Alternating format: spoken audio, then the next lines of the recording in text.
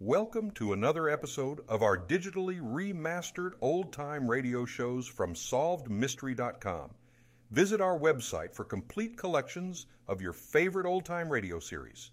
Remember to follow us so you won't miss new releases from SolvedMystery.com.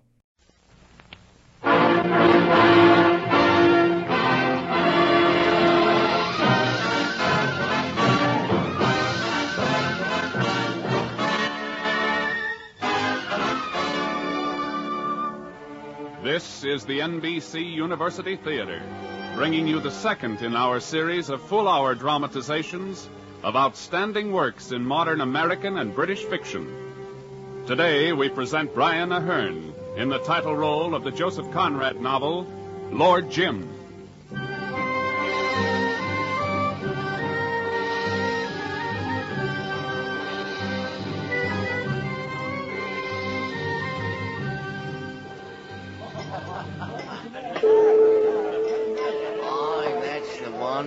Powerfully built chap with a dogged self-drive to him. The same one, certainly.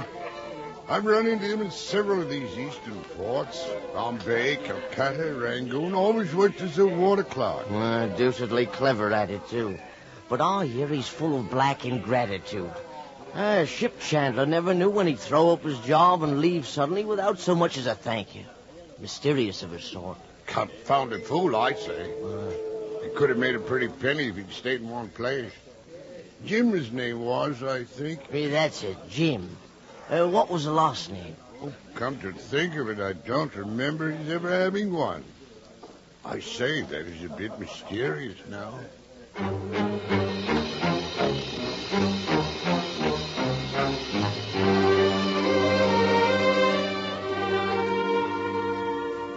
Jim had another name, of course, but he was anxious that it should not be pronounced. His incognito was not meant to hide a personality, but a fact. And when the fact broke through, he would suddenly leave the seaport where he happened to be and move on to another, generally farther east. When his flight finally cut him off from white men, the Malays of the jungle added a word to the monosyllable of his incognito. They called him Tuan Jim. As one might say, Lord Jim.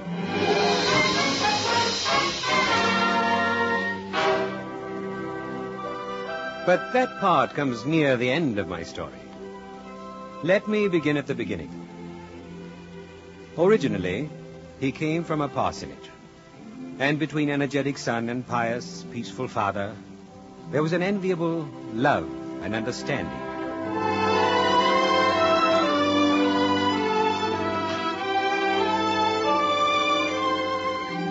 Well, son, I thought we might talk about your future this afternoon. You'll soon be finished at the school here. Yes, sir. A little milk in your tea? Oh, thank you.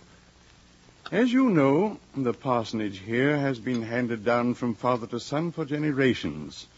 You would make a good minister, I believe. Sir. But my father let me make my own decision, and you shall make yours. I want to go to sea, Father. To sea.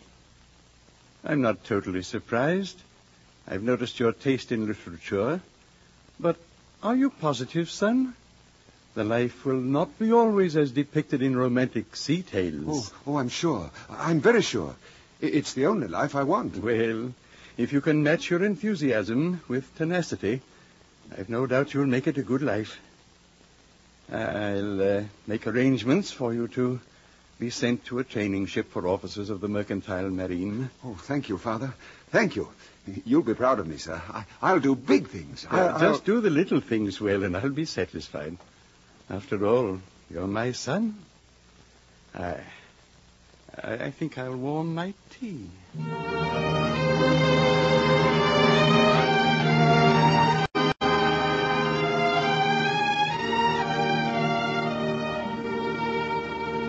He got on well and was generally liked. He had a steady head and an excellent physique. After 2 years of training, he went to sea.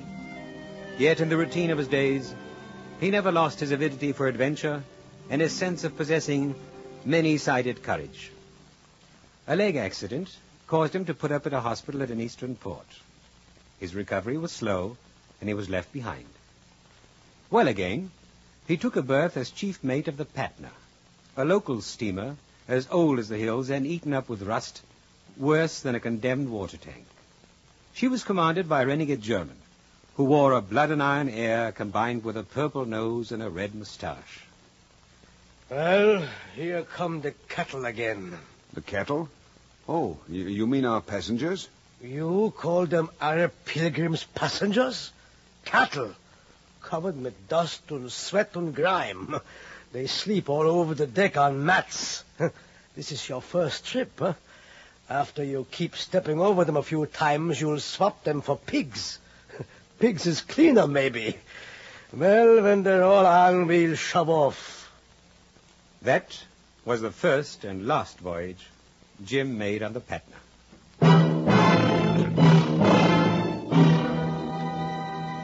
I met him at the police court of an eastern port where the inquiry was being held. Yes, you see, another ship had picked up the captain, mate, and 2 engineers of the Patna in their lifeboat. But when they reached port, the captain deserted, and the 2 engineers were too ill to testify. So Jim was the whole show. The judges could get nothing from him, though. I know as much of what happened as any man alive will ever know, I suspect. It was after I'd pressed Jim with the dinner invitation, and then served him some warming wine, that he opened up to me. It's all in being ready. I wasn't. Not that night. Oh, I don't want to excuse myself. But I would like to explain. I would like somebody to understand. Somebody. One person at least. You. Why not you?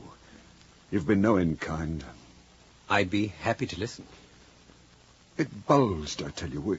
We'd hit something big, and it bulged, I tell you.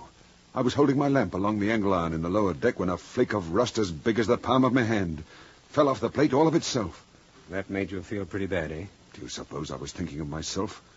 With 160 people at my back, all fast asleep on the fore-tween deck, and more aft, sleeping and knowing nothing about it. 3 times as many as there were boats for, even if there'd been time. And you felt there was no time? I expected to see the iron open out as I stood there and the ocean rush in. In a split second, I lived what could happen. A sea whitened by the struggles of human beings, clamorous with the distress of cries for help. And there was no help. Oh, it seemed to take all the life out of my limbs. Do you think I was afraid of death? No, by heaven, no. But a voice, my own voice, kept speaking aloud inside my head. 800 people and 7 boats. 800 people and 7 boats. And no time. Oh, I don't know how long I stood there. Perhaps a minute. It was timeless. Well, when I finally got to the bridge, these beggars, the captain and the 2 engineers, were getting one of the boats off the chocks. Ah, it's you. Lend a hand, quick. Quick, man. Aren't you going to do something? Yeah, clear out. What? Clear out, you fool. This crate won't last another minute. But these people... I suppose you can save them, you crazy fool. Lend a hand here. No. You mustn't leave them. You'd rather die with them? Die, then. Hand me that hammer. We've got to work fast here. Oh, the sliding boat of the boat chock is jammed tight. Well, take the hammer to it here. Oh. I stood on the starboard side away from them. I wanted no part in their work. I can't remember thinking of anything, only waiting for the ship to suddenly dip into the sea. Come and help, for all that's holy. Come and help. I can't. Oh, if I had the time, I'd crack your skull for you. Won't you save your own life, you infernal coward? Let it sink, curse you. Come and help, man. Are you mad to throw away your only chance? Come and help, man. Look, the squall's coming. We're done for in a few moments if we don't loose this thing. It was black. Black. It had sneaked upon us from behind. I suppose there had been some hope at the back of my head yet. I don't know. But it was all over now. I was angry as though I'd been trapped. I was trapped. Hammer! Hammer, mein Gott, the hammer! You silly fool. Do you think you get the ghost of a show when all that lot of brutes is in the water? Why, they'll batter your head for you from these boats. The squall engulfed us now. The rain was blinding when one couldn't tell where it ended and the ocean began. And just then, the jammed locks of the lifeboat gave way. That does it.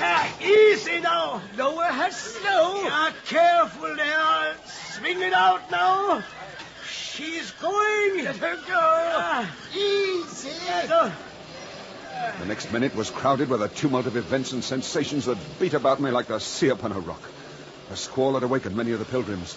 They didn't know what was happening, but they began to chatter wildly in their native tongue. The captain and the engineers had gotten down into the lifeboat. I stood with my hand on the davit. And then they began to scream from the boat. Jump! We'll catch you! The squall! We've got to shove off! Jump! Jump! We'll catch you! Jump! Jump!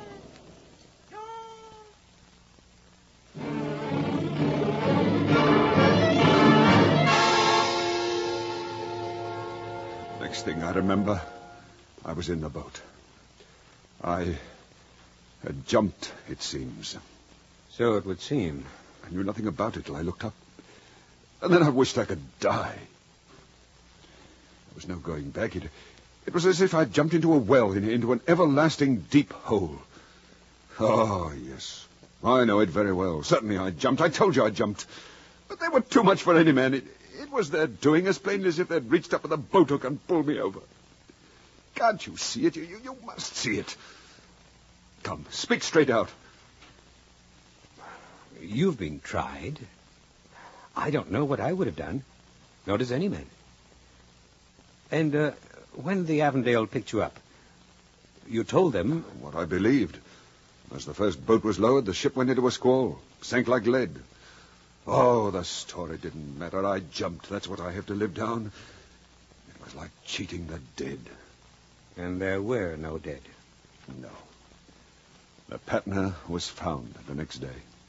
Adrift. Was towed to Aden. If I'd only stayed on. Oh, what a chance missed. What a chance missed.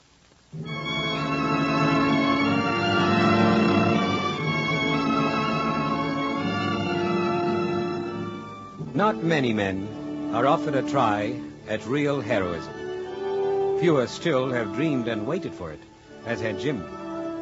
Perhaps the world could have forgiven him his human failure, but he could never forgive himself. The outcome of the inquiry was as all had expected. Jim's certificate was cancelled. I did not seek him out after the trial, but I was extremely pleased when he casually walked into my room the next afternoon. May I have a cigarette? Help yourself. Here's a light. Thanks. Well, that's over. Yes. I wonder what's to come. Why not visit home? Never. You're awfully fond of your dad. I can tell. That's no secret. And he'd be... It'd be in all the papers by now. Oh, I'll never go back again. But look I'd here. rather not discuss it. Sorry. No better than a vagabond now. Without a single... Well, someday one's bound to come upon some sort of chance to get it all back again. Must. Perhaps. Life's long enough. Don't reckon too much on it. I feel as if nothing could ever touch me again. You still won't take the money that's due you from the Patna? I suppose you intend to eat and drink and sleep under shelter in the usual way. What will you do tomorrow? Where will you turn? That isn't the thing. You've got to live. On every conceivable ground, you must let me help you. You can't. But I can. No, I won't take money. Upon my word, you deserve being told to go to blazes. It isn't a question of money at all. Look at this letter. I'm writing to a man of whom I've never asked a favor. I make myself unreservedly responsible for you. He'll give you a job with his firm. A rice mill. Joe, you're a brick. Why, this is what You, well, you don't mind my not saying anything appropriate?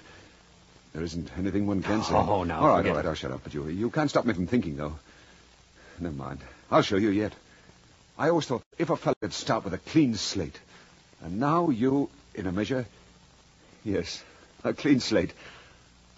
I'll show you.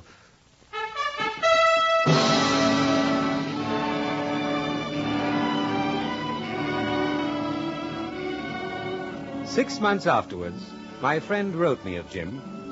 He was highly pleased with his work, as well as his personality. Jim had a chance for big advancements. Then, after a few more months, I chanced to stop at the city where my friend lived. I was looking forward to seeing Jim, too, but not with you any longer.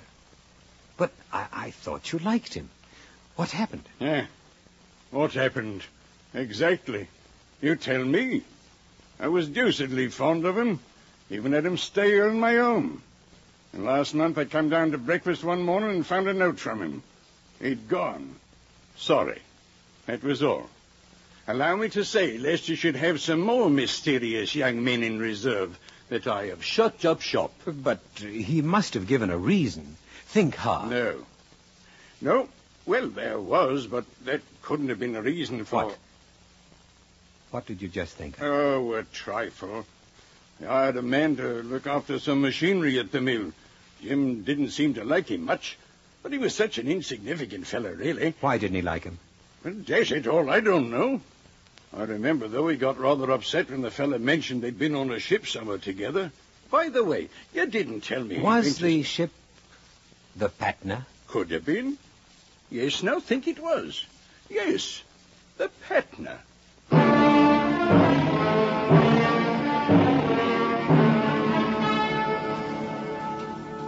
One chance in 100. But it's always that 100th chance. And Jim had been forced to move on. Had forced himself. And thrown over a fortune. The next I heard from him, he was a water clerk for Ekstrom and Blake, ship chandlers in a still more eastern port. When my ship put in there, I went to the offices. Ekstrom told me the story this time. Oh, him? Oh, he left us, Captain. When did he leave? Well, let's see. The very day a steamer with returning pilgrims from the Red Sea put in here with 2 blades of a propeller gone. 3 weeks ago now. Wasn't there something said about the Patna case? Why, yes. Come to think of it, Captain, how did you know? The 2 ships were compared. Then they started on about the Patna like most people do. Interesting case, you know. Jim was here at the time having a sandwich and a glass of beer, and suddenly, sir, that blasted Jim, he puts down the sandwich he had in his hand and walks around the table and says to me just like this. I'm shoving off. Oh, no need to hurry out for the next job, Jimmy. It isn't 1:30 yet. You might snatch a smoke first. I'm off for good. Leaving you. Huh? What? That's it. Oh, rising the wage. Oh, that's the trouble, is it? Oh, well, all right. There's no need of all that fuss with me, Jimmy. Just mention your figure, anything in reason. You're good at your job and worth the price. No, I can't stop with you. Huh? What's the bloomin' joke, lad? No joke. I've got to go. What is it you're running away from? Who's been getting at you? Where did you expect to find a better berth? No place. Oh, look here, this business ain't going to sink. I give you my word. If you knew my reasons, you wouldn't care to keep me. That's the biggest lie you ever told in your life. I know my own mind. Can't you really stop long enough to drink this glass of beer, you funny beggar, you? Goodbye. You're not half a bad chap, Ekstrom. Well, if you're in such a hurry, here's luck to you in your own drink. Only mark my words, if you keep up this game, you'll sure find that the earth ain't big enough to hold you. Goodbye. He gave me one black look. Out he rushed with a face fit to scare little children. Haven't been able to get a man that was any good since. And where might you have come across him, Captain, if it's fair to ask? He was the mate of the Patna that voyage. Huh? And who the devil cares about that? I dare say no one. Save himself.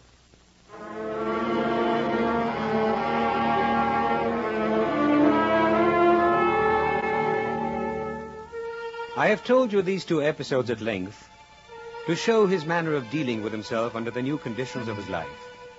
There were many others of the sort, more than I could count on the fingers of my 2 hands. There seemed no place else he could escape to.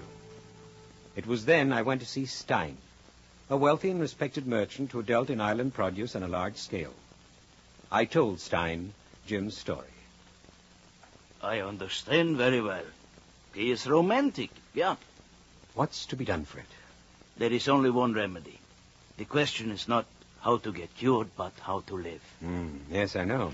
I tell you, my friend, it is not good for you to find you cannot make your dream come true for the reason that you are not strong enough or not clever enough. Yeah? There is one way. Follow the dream. Follow the dream. Well, it's too late for that now. Then perhaps another way. He could be buried. Buried? Away from those who remind him of his lost dream. But he's traveled 3,000 miles, and it follows him. He has never been to Patusan. Patusan? A remote district of a native-ruled state.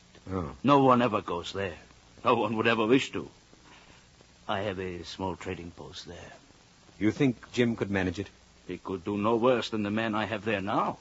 White or native? A Moluccan Portuguese named Cornelius. Worthless, conniving fellow. His wife was a fine woman, though. She had a daughter by her first marriage who stays on with Cornelius. If Jim takes the post, will you bring this Cornelius back? I doubt he would leave. It does not matter to me. But we should warn you, Jim. Cornelius may well make trouble for him.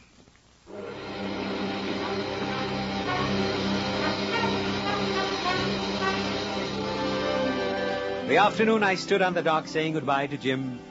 He was as excited and voluble as a youngster on the eve of a long holiday. This is what I've been waiting for. I've been dreaming of it. By Jove, I'll show you yet. I'm ready for any confounded thing.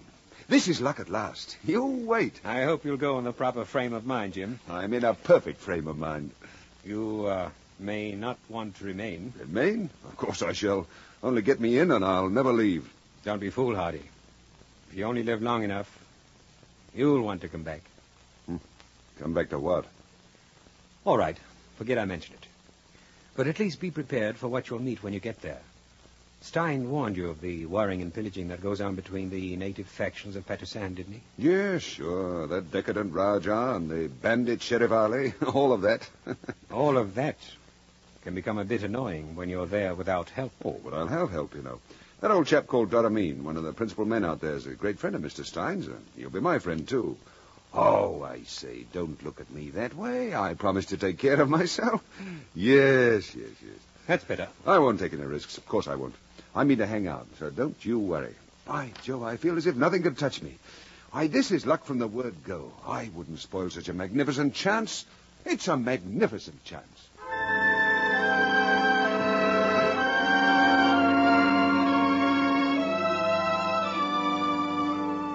Jim's coming to Patusan was a blessing. But to them, as to many of us, the blessing came heralded by terrors. Doramin and his son Dane Waris befriended Jim, it is true, but the tribe they headed was only a small part of the population. And the rest of the natives under the Raja's rule feared the white god new to their midst. Jim took up quarters with Cornelius. This was a mistake, since Cornelius was part of the plot to get rid of him. You really must leave. Surely you know your life is in danger at every minute. Cornelius, you have been whispering in my ears the plans that have been made for my murder for weeks now, and so far nothing's even threatened me. So far. A man can become even contemptuous of his own suicide when it becomes such a familiar threat. They will do it, I tell you. Now, let them try. Once. It will be too late then. On their first attempt, they will succeed. I know these people. I'm getting to know them too, however. I think they fear me, Cornelius. Just that. You have no time to lose. For your safety, only with the thought of your safety, I have gone to great pains to devise a plan. A plan? For your escape. A great deal of trouble on my part, and for only $100. Even 80? Yes, let's say 80. I can procure a trustworthy man who will smuggle you out of the land. No one will ever know what happened to you. Probably even I won't know. Oh, you must trust me. I am your only friend. You must trust me. For only $80, A small sum for your life. Oh, you must not laugh. You must trust me. Think of the danger I am risking by staying behind. They will surely know it was I who helped you escape. But I don't think of myself, no. Only of you. You must leave if you care a pin for your life. That's just it, Cornelius. If it means running away, I don't care a pin. No? You refuse? You insist on staying? I am staying. Then your blood be on your own head. I shan't try to befriend you any longer. It's quite all right with me. I'm going to live in Patusan. You shall die here.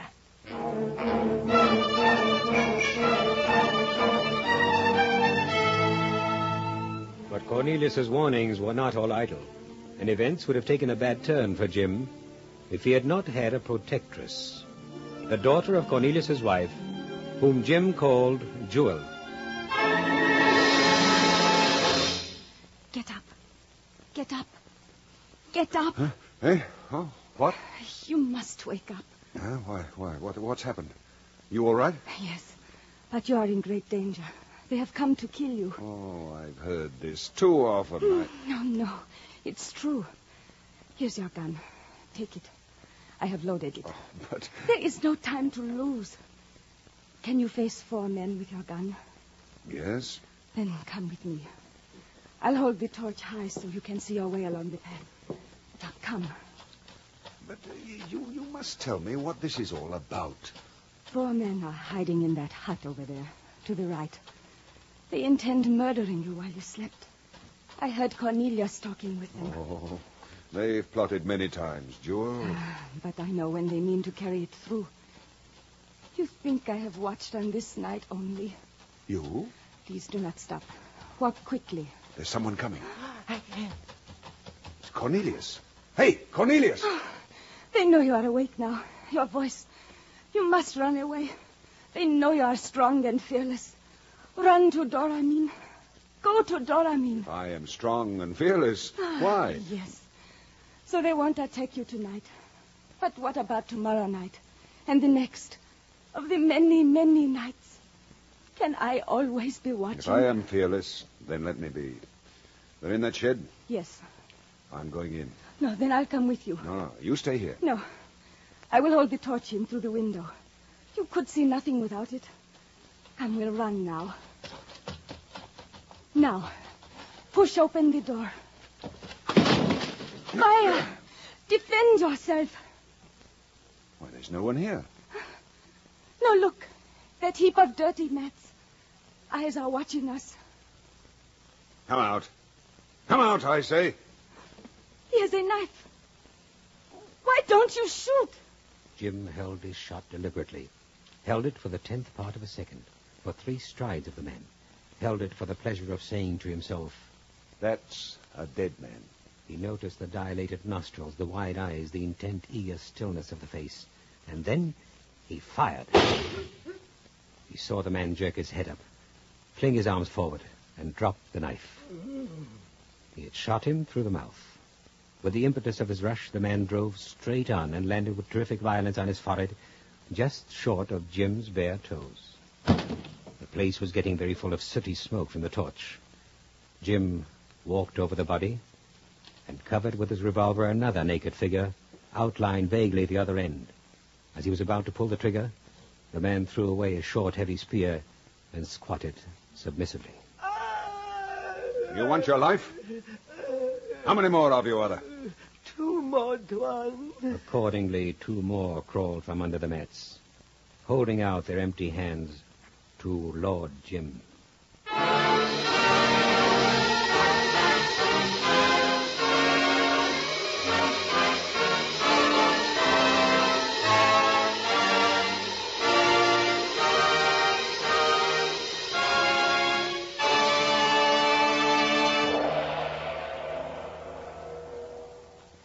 From Hollywood, the NBC University Theater is bringing you Brian Aherne in Lord Jim by Joseph Conrad, another in our special series of dramatizations of great English and American novels. Our intermission commentator today is Dr. Harvey C. Webster of the University of Louisville, where these productions are currently being used in conjunction with his course in Anglo-American fiction as part of a national college by radio plan which permits our listeners to earn credit toward a college degree by means of radio. Now, here to comment on today's novel, Lord Jim, is the distinguished author and lecturer, Dr. Harvey C. Webster, speaking to you from Louisville. And say they're usually pessimistic thoughts. Many read Conrad as philosopher and accept or reject him as they accept or reject what they think Conrad thinks. This is unfortunate. An artist, especially a great one like Conrad, is more than his philosophy, more than his experience, above, in spite of himself, his prejudices. Typhoon, one of Conrad's best tales, is not only about its title, it is also about man's courage, nature's apparent hostility, and much else. Victory, the only Conrad novel I like better than Lord Jim, is not a pessimistic sermon or a melodrama or an exhibition of the beautiful English a man born in Poland can write.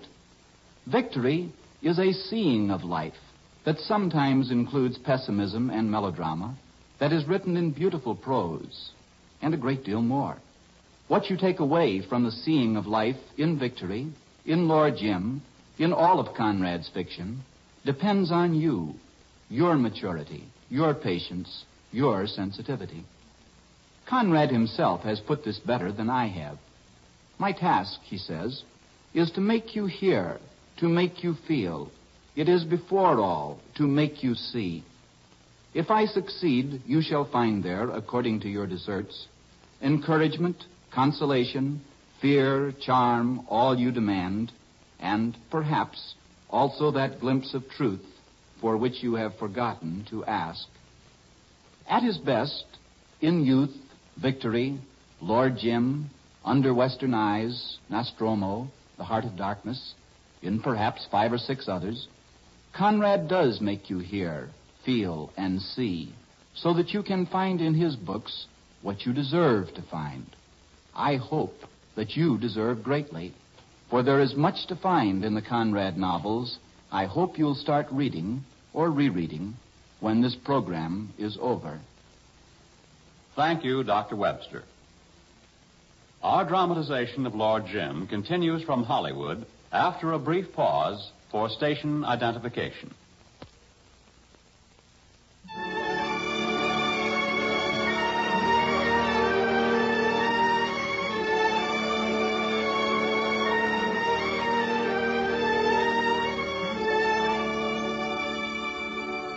I visited Patusan 2 years after Jim's arrival. It was inconceivable how many things he had regulated over the entire island, the good he had done the people. When the natives spoke of Tuan Jim, their tone was a strange mixture of familiarity and awe. Jim had a very fine house in the native style. His life there with Jewel was as typical and devoted as the happiest couple in a London suburb. And as for Jim himself, I think he was almost satisfied.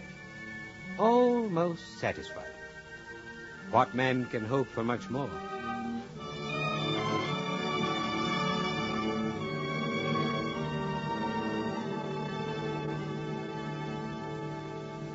Peaceful here, huh? Look at those houses down in the valley below. There's not one where I'm not trusted. I told you I'd hang on. Ask any man, woman, or child. I don't have to. I see it in their faces. Well, I'm all right, anyhow. I never had any doubt of it, Jim. I'm glad you found out in the end. By Jove. Only think what it is to me. I've got back my confidence in myself. A good name. You know, sometimes I wish... That you could go back and prove it to the others? No, I shall hold on to what I've got. I can't expect anything more. Not out there in the world, anyhow. No, this is my limit, because nothing less will do. Then you have no desire to leave for any personal happiness? Leave? It'll be harder than dying. No, on my word, don't laugh. Every day, every time I open my eyes, I feel that I'm trusted. And then there's Jewel. I love her dearly, more than I could tell. And she adores you. Yes. You take a different view of your actions when you come to understand, when you're made to understand every day that your existence is necessary, absolutely necessary to another person. I'm made to feel that, and it's wonderful. I've been only 2 years here, and now, upon my word, I can't conceive of living anywhere else. Jim, you said you were all right now. Does that mean, too, you've forgotten why you came here? Not yet. And yet, upon the soul, I think I've a right to. And perhaps someday... Isn't it strange that all these people who would do anything for me could never be made to understand? If you ask them who is brave, who is true, who is just, who is it that they would trust with their lives, they would say 'twan Jim. And yet they can never know the real truth.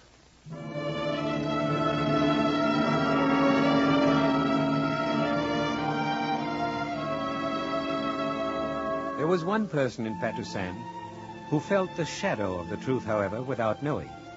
And for her, it became a haunting fear. I sensed that Jewel had been waiting for an opportunity to speak with me alone.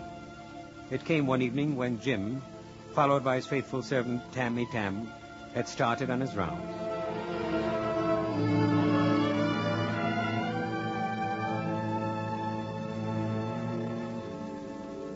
Did you come to take him away? No. Upon my word, I did not come for that. Why did you come, then? I had business here with Jim. And more than that, we're great friends, you know. Believe me, my dear, if I've any wish in the matter, it is for him to stay, not leave. They always leave us. You're wrong. Nothing can separate him from you. That is what he said.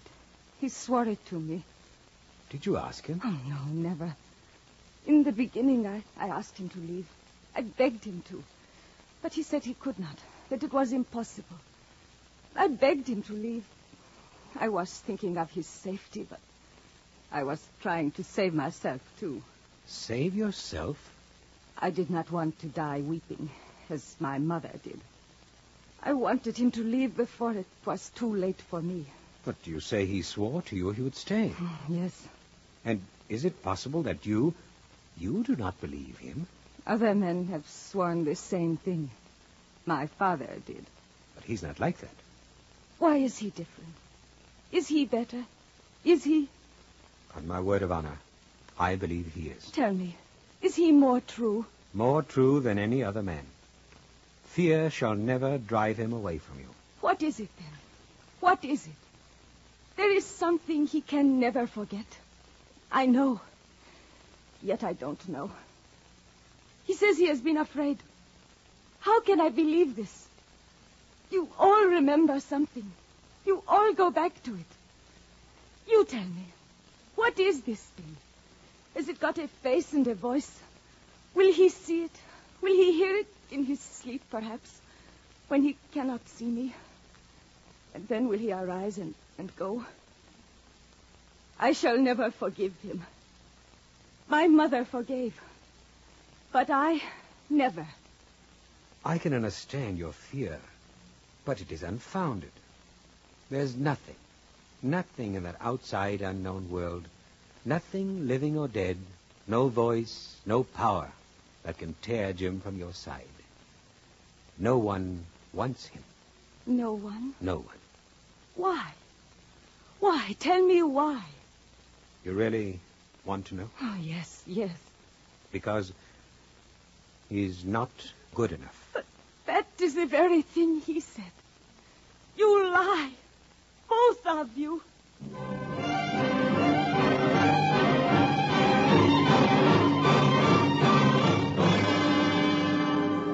I called after her. I tried to explain that no one was good enough, really. But she ran from me. And seeing Jim coming, I slipped away. As I walked down the path, Cornelius ran up to me. He had an eager, craving look on his sour, yellow little face. Even his groveling aspect could not hide the hate that was eating him up. Look at me, Honorable Sir, look at me. The most unhappy of men. A victim, crushed, crushed. And I tried to befriend him and see what I got. You befriend Jim? What are you talking about? Don't walk away. Forgive me, honorable sir. Spare me a moment more. My great misfortunes have affected my head, honorable sir. I say things I don't mean. Please, the honorable sir doesn't know what it means to be broken down, ruined, trampled upon. But if you could put yourself in my position, perhaps you... What are you getting at, Cornelius? You could perhaps, honorable sir, speak to him in my behalf, eh? Only a moderate provision, I ask. A small present. Present? For what? In exchange for the girl. I brought her up, honorable sir, another man's child. It was great trouble and pain. And now I'm an old man.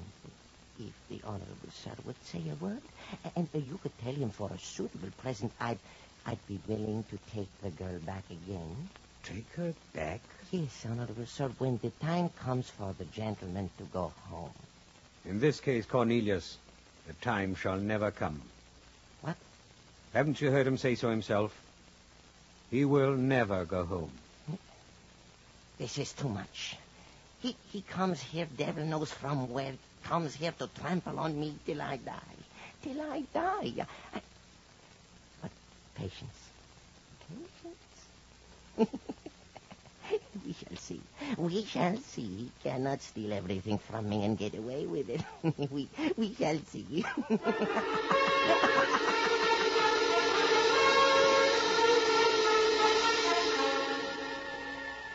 It all began about a year later with a man named Brown. Gentleman Brown, he was ironically called, who with a small but cold-blooded band pillaged the helpless native villages of the eastern seas. But he was down on his luck now, and it was for food mostly that Gentleman Brown picked on Patusan. Patusan. Probably a largest native village, sure to be defenseless, boys. And with lots of provisions to lay our hands on. Bullocks, rice, sweet potatoes. Maybe even enough to stock a cargo and make a little change to boot. We'll roast their toes rather than be balked.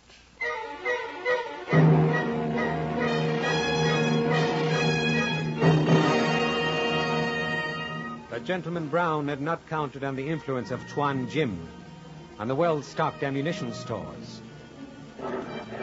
Though Jim was away on a trip to the interior, the natives on the Dane Waris, within a few hours, had forced the invaders to seek protection behind a blockade on a small node. The situation seemed hopeless for Gentleman Brown, until Cornelius arrived and opened his eyes to the home affairs of Patusan. Yes, there are possibilities, I tell you, immense possibilities. Perhaps we could work together and beat him. Who is this white lord you've been raving about? What's his name? Jim. That's not enough for a man's name. What is he? Where does he come from? Is he an Englishman? Yes, but he's a fool. All you have to do is kill him, and then you are king. Perhaps I could persuade him we should work together. That we could share things, and once I got to the powder supply, I'd be in charge. An argument would start between us. It only takes one shot, you know. Yes. And then you would be master.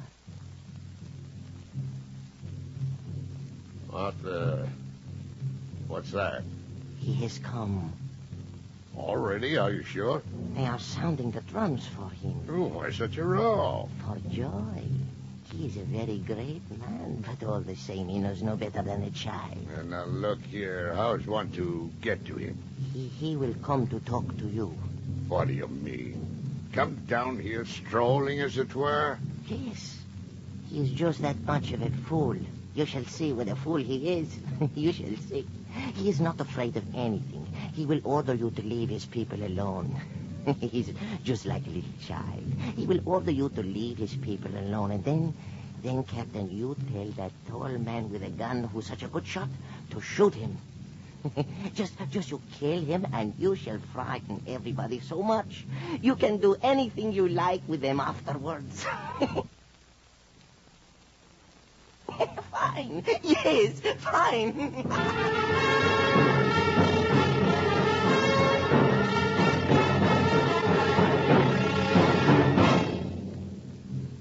Who are you? My name's Brown, Captain Brown. What's yours? Jim did not answer this question, but stood looking at the men on the other side of the small creek. What made you come here? You want to know? It's easy to tell. Hunger. And what made you?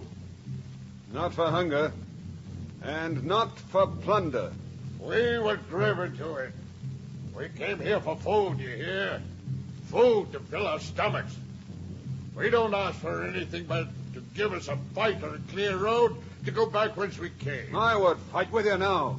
And I would let you shoot me in welcome. This is as good a jumping off place for me as any. But by heaven, I'm not the sort to jump out of trouble and leave my men in a lurch. What did you do out there on the outside to be driven to this? Have we met to tell each other the story of our lives? I won't ask you what scared you into this infernal hole where you seem to have found pretty pickings. That's your luck and this is mine. The privilege to beg to be shot quickly or else to go free and starve in my own way. Will you promise to leave the coast and to surrender your arms? Surrender our arms? Not till you come and take them out of our stiff hands. Ha! You think I've gone crazy? Very well. You shall have a clear road or else a clear fight.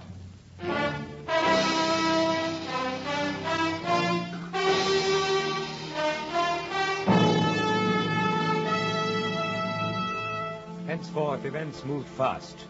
Jim returned to the council meeting of the natives over which Doramin presided, but he spoke with unaccustomed difficulty. Everybody shall be safe. You have my word for it. I, who put the happiness and the safety of you, my people, above all else. But are they not bloodthirsty robbers bent on killing, Tuan? They are erring men whom suffering has made blind to right and wrong. Oh, it's true that lives have been lost already, but why lose more? Their evil deeds should be punished. No, wait, hear me, please. Let Tuan continue. It's true they've killed some of our people. We've killed some of theirs. But a fight will only heap new evils upon the old. Have I ever ill-advised you? Have my words ever brought suffering to you? You have always been our friend. I am one of you. Your welfare is my welfare. Your losses, my losses. And your mournings, my mournings. And so I say, I think it would be best to let these whites and their followers go and live their lives. It would be a small gift. I, whom you have tried and always found true, ask you to let them go. What is your command, O Doramin? I have no trust for the white men on the hill. It seems to me they should be punished. But I do trust you, Tuan Jim. If you say it is best they go, let it be so.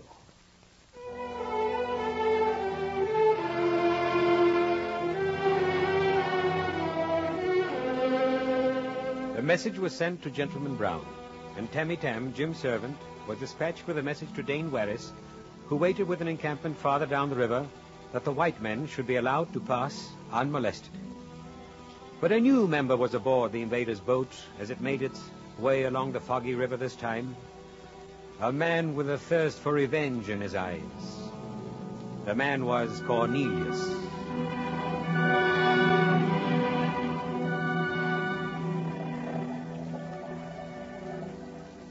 You should have killed the Tuan when you had a chance. That would have done no good. Well, at least we're getting out alive. And he sent a bit of food to boot. A bit of food, bah. When you could have had the gold and precious stuff. The place is full of it. Huh? Yes, he stole it. Why could you not have taken it from him? You have as much right. Gold. He tricked me. Oh, now you see it. What a fool you were. It's too late now. For the gold, perhaps. Not for revenge. Huh? Dane Voris is encamped farther down the river with a band of warriors. So? And I'll tell you something else, Captain. I know another way along this river. One that will take us behind, not in front of Dane Voris' camp. Oh? If you were quiet, they would never hear us approach. They'd be looking for us the other way. And this fog makes an extra covering. Can you find your way in this soup?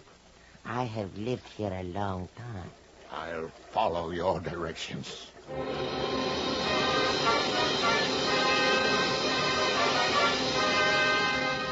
It was an act of cold-blooded ferocity. Gentleman Brown's revenge upon the world which, after 20 years of contemptuous and reckless bullying, refused him the tribute of a common robber's success.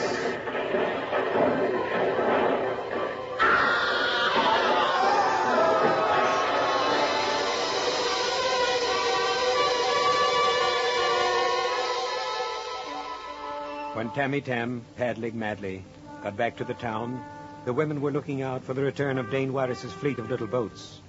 The town had a festive air. Tammy Tam, panting, with trembling lips and wild eyes, rushed to the house of Lord Jim. It is I, Tammy Tam, Tuan, with tidings that cannot wait. Yes? Come in. What's wrong? This, Tuan, is a day of evil, an accursed day. Speak out. It was most cruel treachery. They came up behind the camp. They have shot Dane Waris, and many more. No. Is Dane Waris dead? He ran out at the first shots and fell. They will be bringing his body back soon to his father, Doramin. Order a fleet of boats out for immediate pursuit. We'll repay them for this. Why do you stand there? Waste no time. Forgive me, Tuan. What? It is not safe any longer for thy servant to go out amongst the people. Jim understood at once. He had retreated from one world for a small matter of an impulsive jump. And now the other world, the work of his own hands, had fallen in ruins upon his head. He sat alone in his room all day. He would not even speak with Jewel. Later, toward evening, he called Tammy Tam.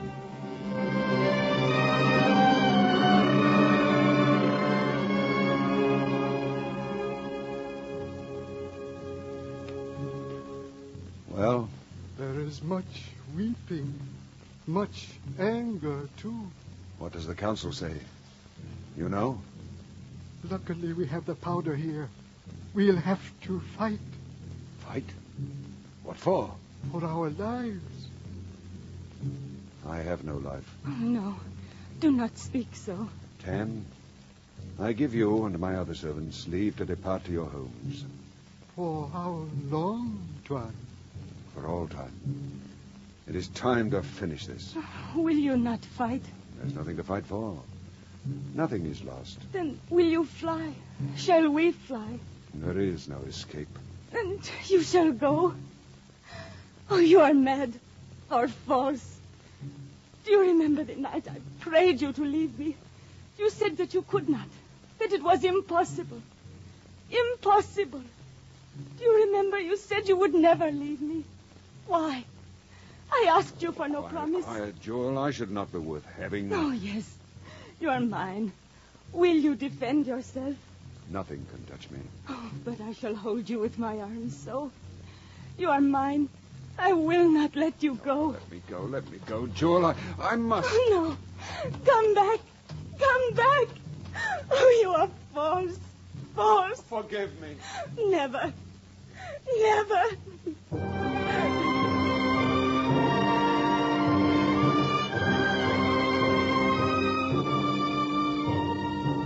Jim got into his boat without looking back once on the girl crumpled upon the ground. He paddled to Doramin's compound. Tammy Tam had come this far with Jim, but the Tuan forbade him to go any farther. Torches twinkled here and there. Wailing filled the night air. The body of Dane Waris lay on a low couch in front of his father. Doramin, alone and desolate, sat in his armchair with a pair of flintlock pistols on his knees, faced by the throng of mourners. Many were whispering, "He has worked all the evil." He brought us disaster. Jim heard their words. When he came into the light of the torches, the wailing ceased suddenly. Doramin did not lift his head. Jim stood silent before him for a time. The people began to murmur in a surprised tone. He came. He came. He hath taken it upon his own head. Yes, upon my own head. I am come in sorrow. I am come ready and unarmed. I have come to say goodbye to my friend, Dane Warris, and to stand before the great Doramin. Yes, I take it upon my own head. Doramin stood, tottering a bit. His eyes stared with an expression of mad pain and rage. And then, while Jim stood stiffened and with bared head in the light of torches, he lifted his right arm deliberately and shot his son's friend through the chest.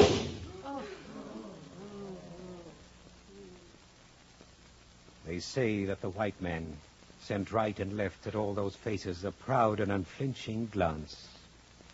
Then, with his hand over his lips, he fell forward, dead.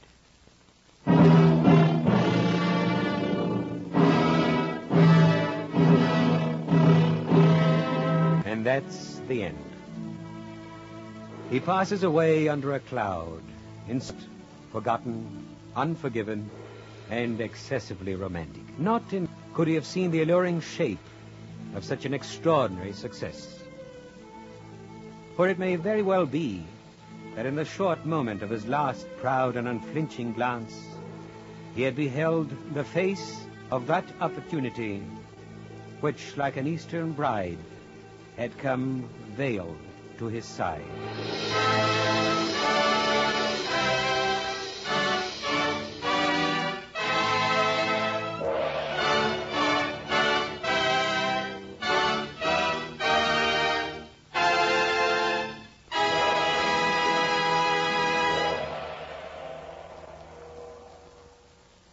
The curtain falls on the second in our new series of full-hour dramatizations of outstanding works in modern British and American fiction.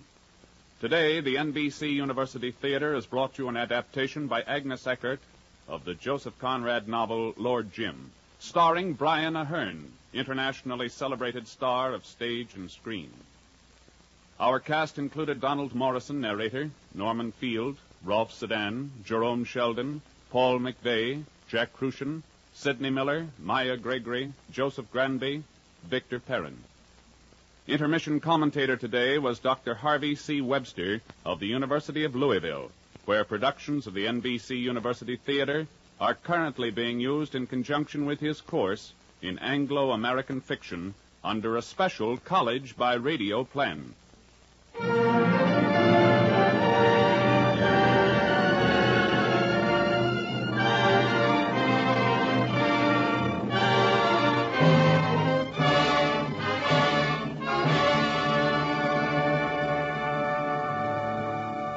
Next week at this time, the NBC University Theater will present another great work, this time by an American author, Theodore Dreiser's An American Tragedy. Your director was Andrew C. Love. Original music for Lord Jim was composed by Albert Harris and conducted by Henry Russell.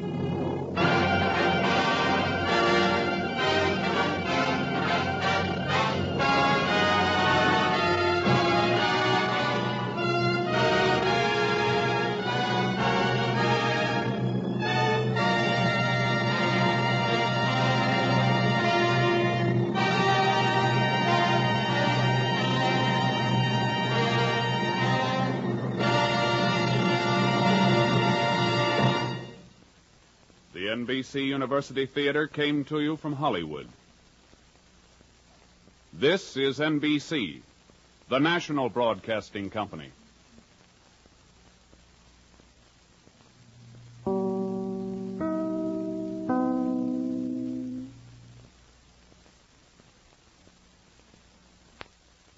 Thank you for joining us and enjoying our digitally remastered old-time radio shows from SolvedMystery.com. Please remember to leave us a review and to follow us for frequent releases.